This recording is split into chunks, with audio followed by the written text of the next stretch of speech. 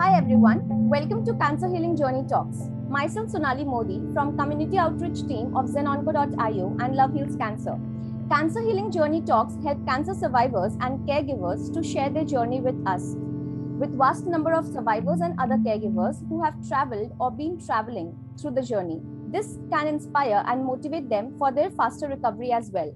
So firstly, I would like to introduce today's speaker, Ms. Rennie. She's a cancer survivor, and I'm happy that you're here with us to share your journey. Over to you, ma'am. Please start with your introduction. Thank you very much, Sonali. I'm really happy to be here, and thank you for the invitation. I'm here actually to share a little bit about my story as a cancer survivor. Actually, I've had two different types of cancer. In 2001, I was first diagnosed with breast cancer, stage 2. And in 2014, I had a second cancer, not related to the breast cancer at all.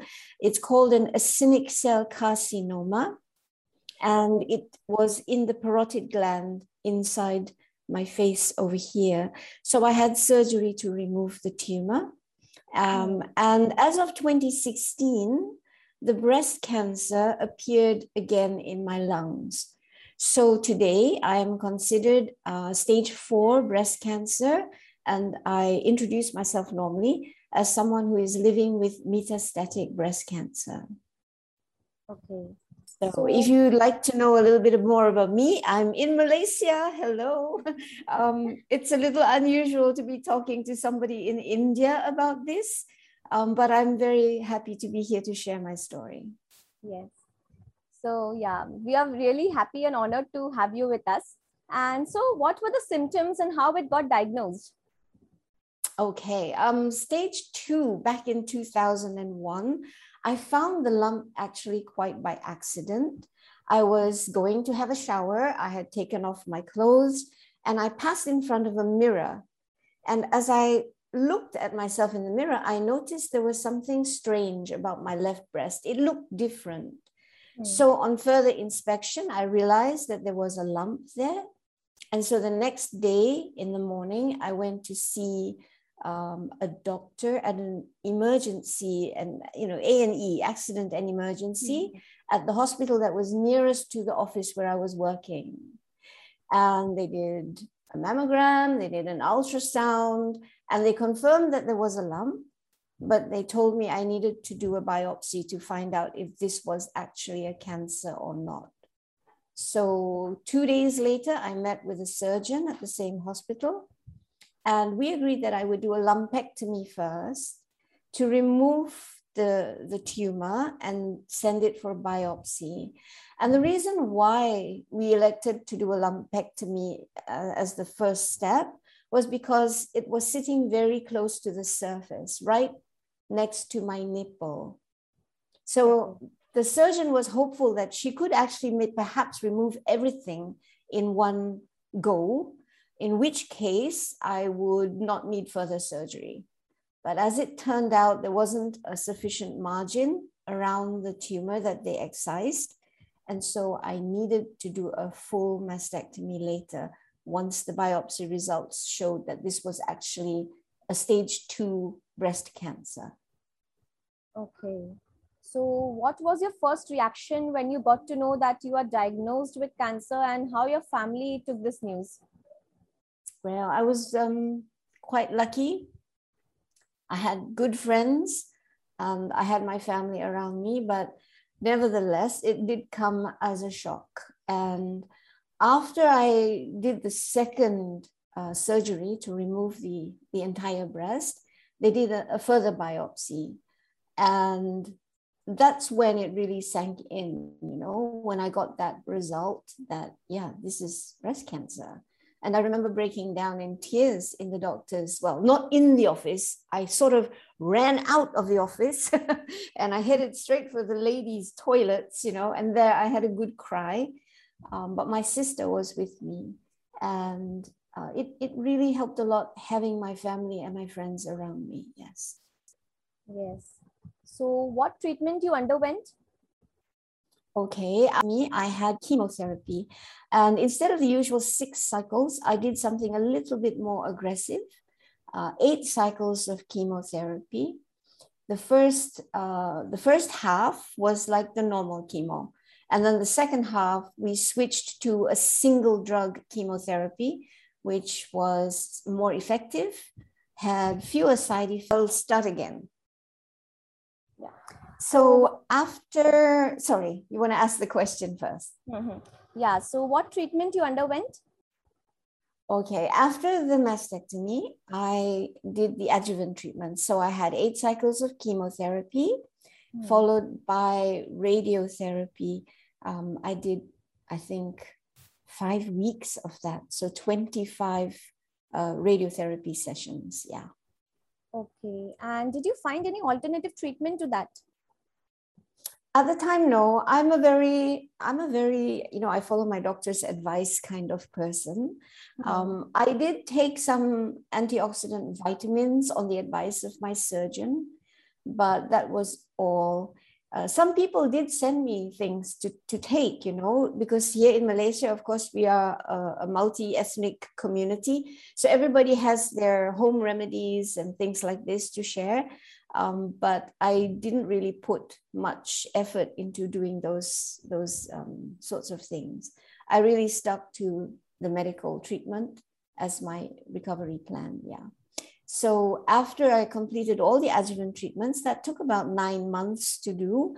Then I was put on tamoxifen because my cancer was determined as something that's what they call hormone positive. Okay. Yeah, hormone receptor positive. So I was a candidate for tamoxifen, which I took for the next 5 years. So, like, how many chemotherapy cycles you took? I did 8. Yeah, I did 8. And normally, the usual chemo for a stage 2 breast cancer like mine, hormone receptor positive, low grade infiltrative ductal carcinoma, normally they would have given 6 cycles of chemotherapy. But I chose 8 because it's a little bit more aggressive. The second half, they changed to a single chemotherapy drug, which is more effective and also had fewer side effects, but it also cost a lot more. But I was very fortunate that I could afford it. I had insurance cover and things like this. My employer was also very, very supportive. And I did have some medical cover from my workplace as well. Okay. So how did you manage your emotional well-being during these times? I think I cried a lot. And I talked to my friends. I had a very, very good friend who's still my friend today. And, when I started losing my hair, she is the lady who said, you know what, rather than wearing hats and looking funny when you take your hat off because there's a bald patch here and a bald patch there, I'm going to take you to the barber and we'll just shave it all off and then it'll be done. And so we did, we went to the barber together and he shaved my head bald. He was a little bit surprised, but he understood the guy, in the barber shop. So it was fun. And I actually enjoyed being bald after that. It was kind of cool, Not many ladies can have an excuse to walk around with no hair on their heads. Yeah. Yes, definitely. So, I can understand. Yeah. Yeah. So how was your experience with the doctors and other medical staff? I would say excellent. We are very lucky in Malaysia. We have a dual system, we have the government hospitals and we also have private hospitals. Now, government hospitals, they charge very little. And really, I like to think that this is meant more for that population in Malaysia that cannot afford going to a private hospital. In my case, I had insurance cover. I had support from my employer. So I opted for a private hospital, private treatment, which worked very well for me. But I think in both cases, both in the government hospitals as well as the private hospitals, the standard of medical care in Malaysia is pretty good. It was pretty good already then, back in 2001. Yeah. So I have no complaints, excellent nursing services as well. So I was very, very lucky to get really the best that I needed. So what were the things that helped you and made you happy on this journey? Coffee and cake. My good friends, quite often they would say, oh, we need to cheer you up a little. Let's go have some coffee and some cake, you know. And it was nice. I was also privileged because my employer had a scheme called the long medical leave scheme, you know. So I was able to take a long period of medical leave on full pay up to 3 months, which I did. So I was diagnosed at the end of the year, somewhere in October. I started chemotherapy in December. So that first year, I used all my medical leave. Then for the treatments that continued in the following year, I was able to take 3 months off work, fully paid. And that helped a lot. It meant I could focus on myself, on my treatment, on my emotional state, the things that I was going through, without having to worry about, you know, the stress in the office and things like that. Yeah. So how you felt when you first heard that you are cancer free? Well, I never really heard that I was cancer free. I just carried on with my tamoxifen.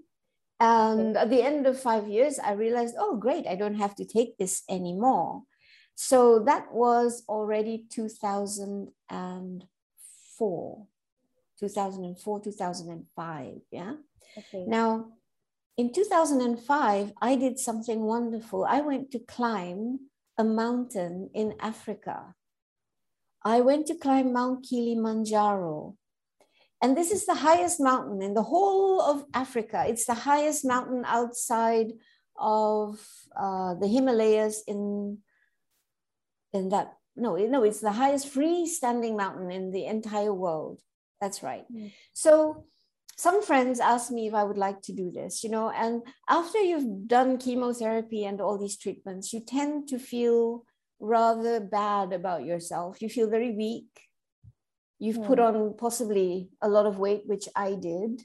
And I was trying to lose the weight, but it wasn't working. Going to the gym on my own and all this, it didn't really have much effect.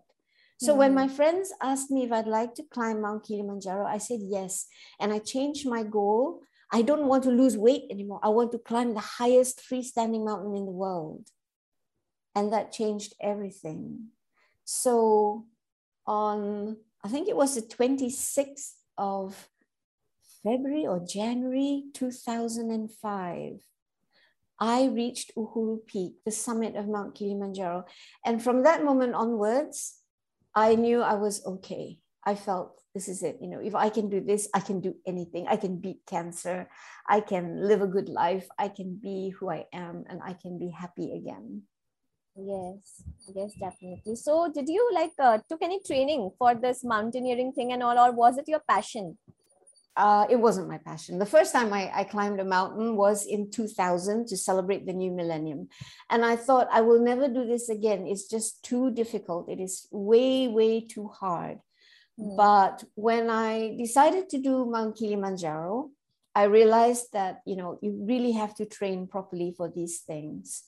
And so I took a trainer at the gym, and he helped me work out a proper training program.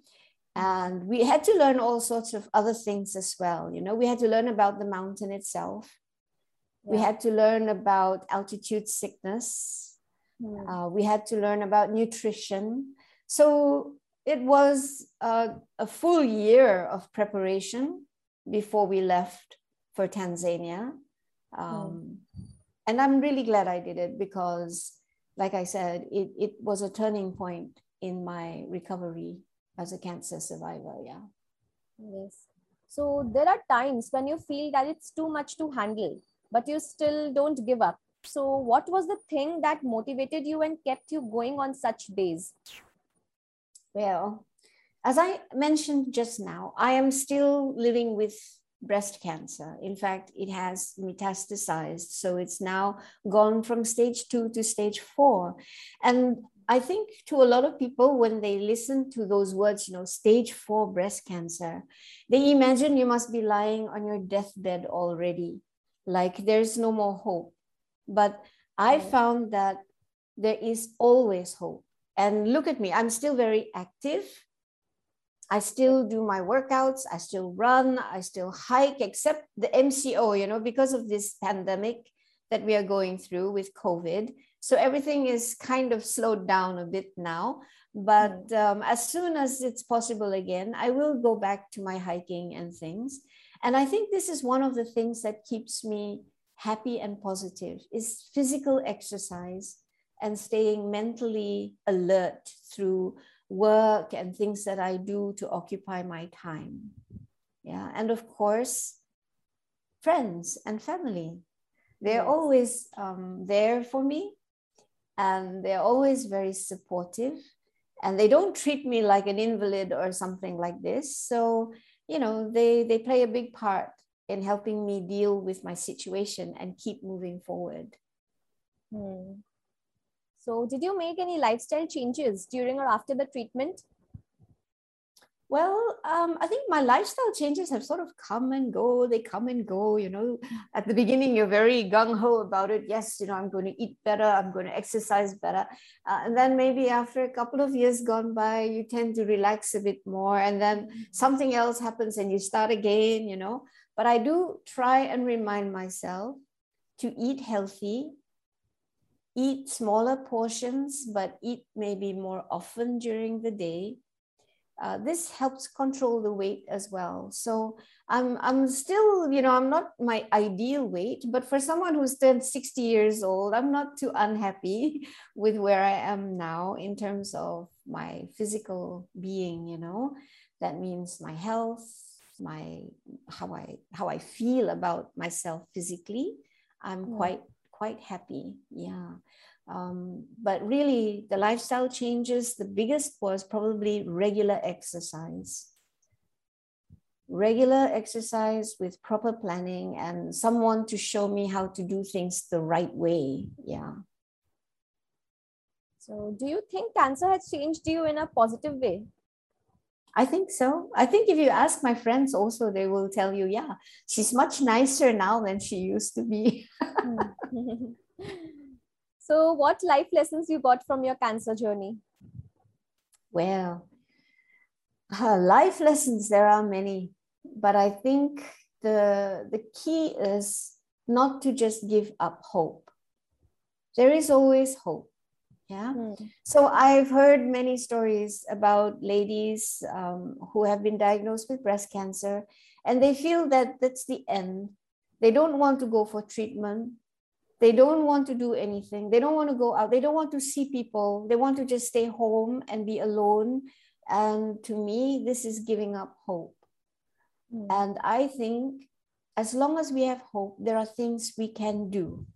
There are people who can help us if we're having problems or challenges, whether it's emotional, spiritual, or even financial. There's always somewhere we can go to get help.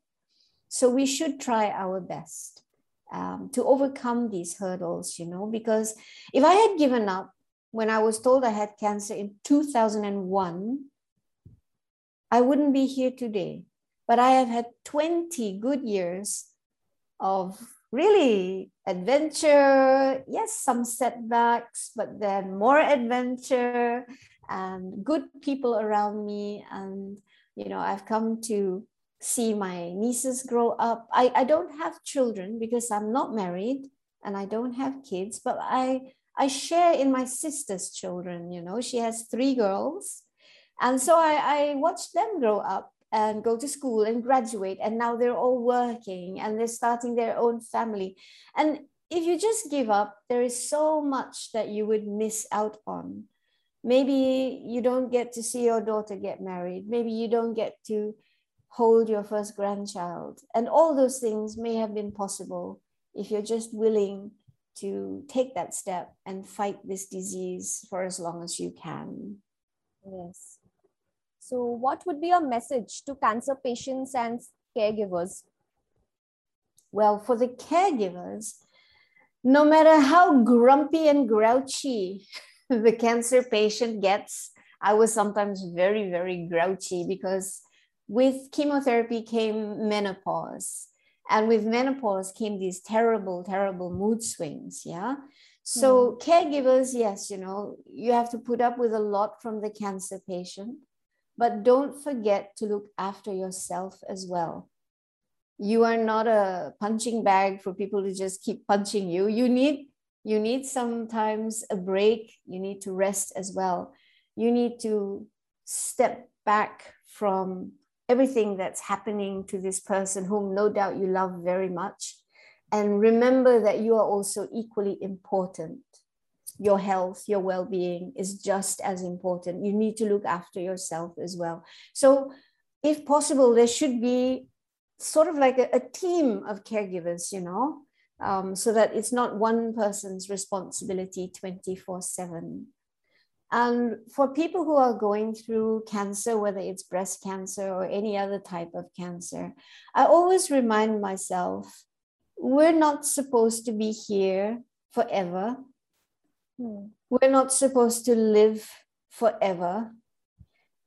There will come a day when we will all take our leave from this world. So there's no real value in sitting around waiting for that day to come, whether you have cancer or not. I think you should live your life to the fullest, as best as you can.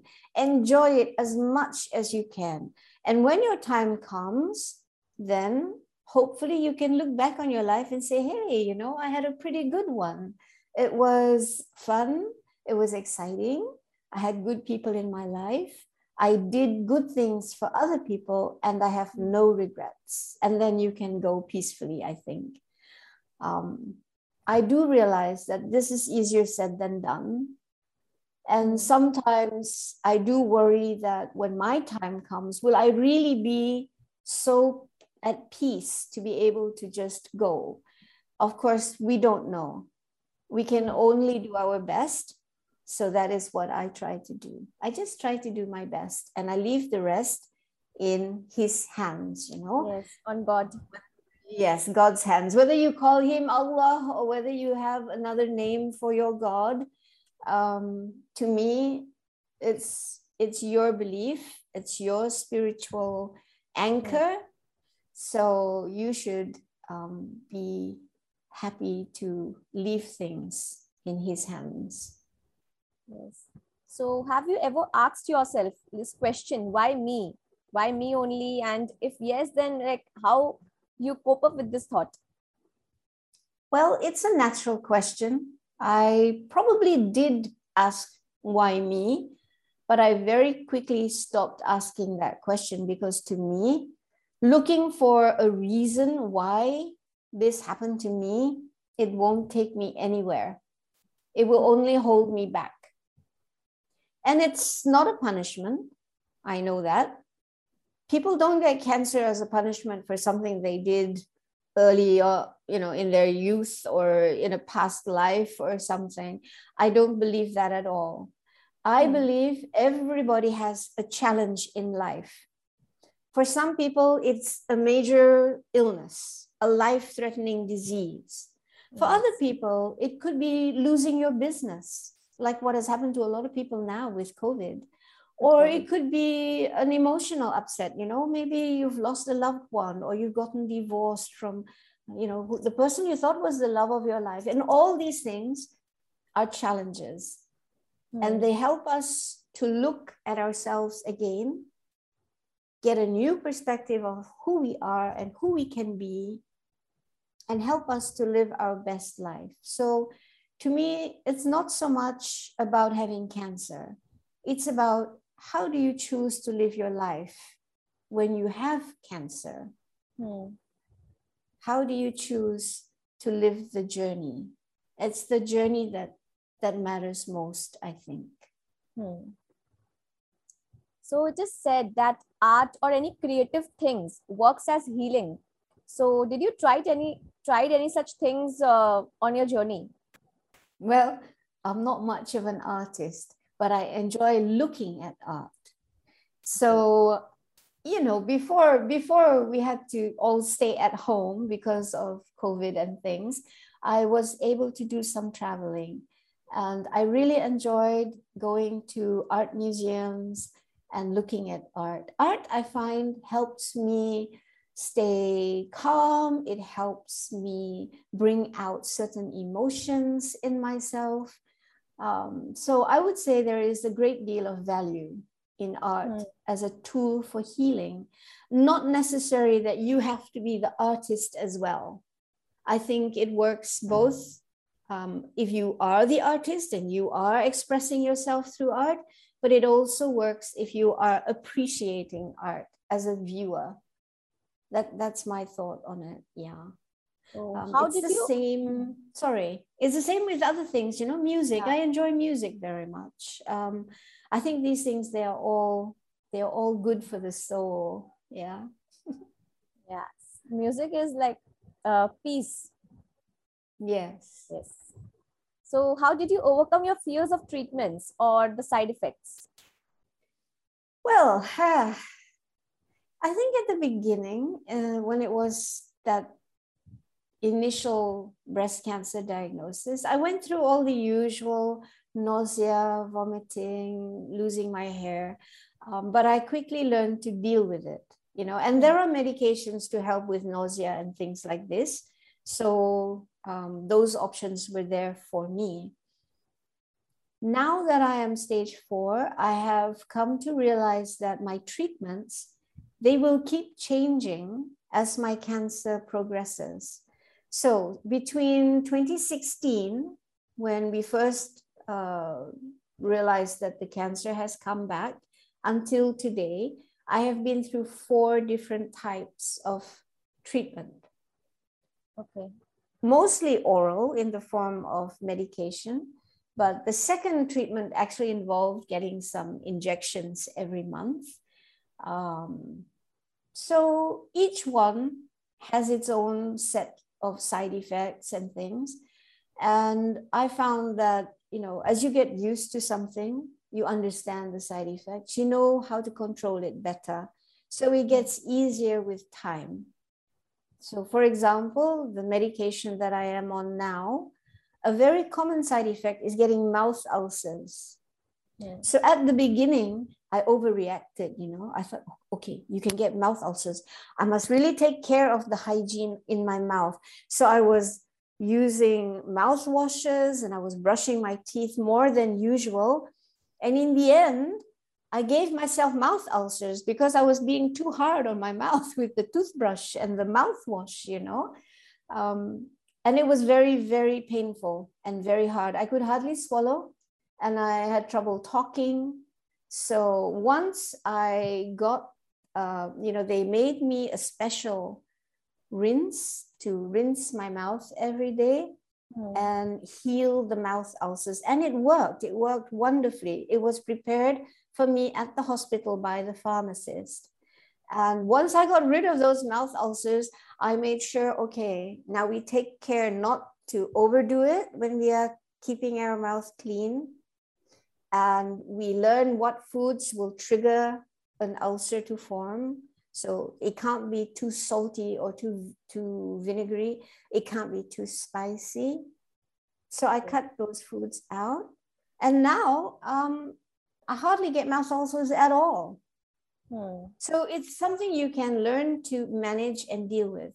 And the key is always knowledge. You know, you have to learn about the challenge you are facing and how to overcome it. Yes. So when did you think that I can beat this disease, or this belief was always there with you? I think in the beginning, in 2001, it was a process. But as I got through the chemotherapy and then I started the radiotherapy, I began to feel hopeful that, oh, okay, you know, the worst part is over. I've done the chemo. The radiotherapy doesn't seem so difficult in comparison. But as I said, when I did that climb, that Mount Kilimanjaro expedition, that really, really turned it around for me. From that minute, I felt strong. I felt good about myself, and I felt I can do anything. I can beat cancer. I can climb a mountain. I can beat cancer. Now, if you look at my situation now, in the beginning, yes, I was a bit upset that it had come back. But I tell myself, you can get hit by a bus tomorrow, and that's the end of your life. So yes, you have stage 4 breast cancer, but it's far from over. There's still a lot that you can do, still a lot of things that I want to do, that I want to enjoy doing. So I don't focus so much on I have cancer. I focus more on, what are we going to do this week, or where are we going to travel next year when they open up the borders again? Yeah. Yes. So thinking positive, staying positive, I think is a big part of that whole equation of how you deal with having a major illness like cancer. So did you join any support group? And if yes, then what was the importance of that support group in your life throughout the cancer journey? In the beginning, I didn't. At first, when I started my first chemotherapy, I remember the oncology nurse, she gave me a little piece of paper with a phone number. And she said, anytime if you need support, these are women who have been through the same thing you are going through. Give them a call. They're very supportive. But I never called because I'm quite a private person, I suppose. I didn't call, but later I came to know them after I had done Mount Kilimanjaro. I joined the Breast Cancer Welfare Association here in Selangor as a dragon boat racer. I joined their dragon boat team, and then I got involved with another organization, which is today known as the Breast Cancer Foundation Malaysia. And I organized another mountain expedition together with them. So we went to South America with an expedition that we called Climb Mount Aconcagua, Climb with Pride, Okay.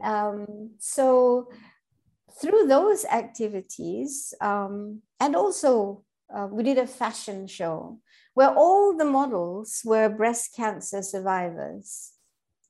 So we all put on, I wore Chanel. I was so thrilled. I could never afford a Chanel jacket, and I wore original Chanel for this fashion show. It was like, wow, this is my chance to sort of live it up a little while it lasts, So it was incredibly fun. I got to meet some amazing women. There are men who get breast cancer too, of course, but very few. And I've not actually met any here in Malaysia. So mostly it's women, but they're all amazing and they all do really, really great things with their lives. Many of them have children whom they have seen through university. Many of them have really great hobbies, whether it's cooking or dancing. And many of them also enjoy the outdoors like I do and go hiking. They go trekking in the Himalayas, some of them. So there are many, many women out there who are doing really well. And that is an inspiration to me as well, that I'm not alone, Yes. So at zenonco.io, we help cancer patients through their journey from diagnosis to forever. So what do you think about our work? Well, I don't know ZenOnco personally, but having listened to some of the interviews you have done with other caregivers and other patients, I think it's important work. It is important work because there can never be too many positive messages going out there to tell people that, hey, it's okay. If you've been told you have breast cancer or any kind of cancer, you do not need to become a recluse and hide away at home and be embarrassed about this or afraid of this. you know, you should just come out. You should seek treatment, and you should feel positive and good about yourself, because this is not some kind of punishment to make you feel bad about yourself. This is just another challenge that life has thrown in your way. And it doesn't mean it's the end. There's still many things you can do with your life, and you should try and enjoy it. And that, I think, because you have a tagline, right? Love Heals love cancer. heals. Cancer. Yes. And I think that's really great, because it is love, you know, it's love from all the people around. It's love from the caregivers in the hospitals too, because we mustn't forget about the doctors, the nurses, and all those people who support us if we need to be in the hospital. But it's also self-love. It's learning to love ourselves and telling ourselves that, hey, we are worth it. You know, we are worth being loved, and we are worth fighting for. And just love yourself. So if you have to sum up your journey in one sentence, then what would that be? It's a little bit tongue-in-cheek, okay? But I would say, it ain't over till the fat lady sings. That's a saying, you know, like a little proverb or something like that, which means to me that it's not over by a mile yet. You know, there's still a lot of life ahead of me, and I intend to enjoy it as much as I can. Yeah. Thank you so much for your valuable time. And I'm sure this session really motivates people out there who have traveled or been traveling through this cancer journey. So it was lovely having you here today, Rennie. So once again, thank you so much. Yeah, thank you so much for your time. Thank you. And thank you again for inviting me to be part of your work.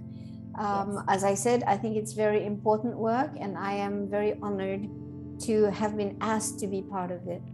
Thank you. Thank you so much. Yeah.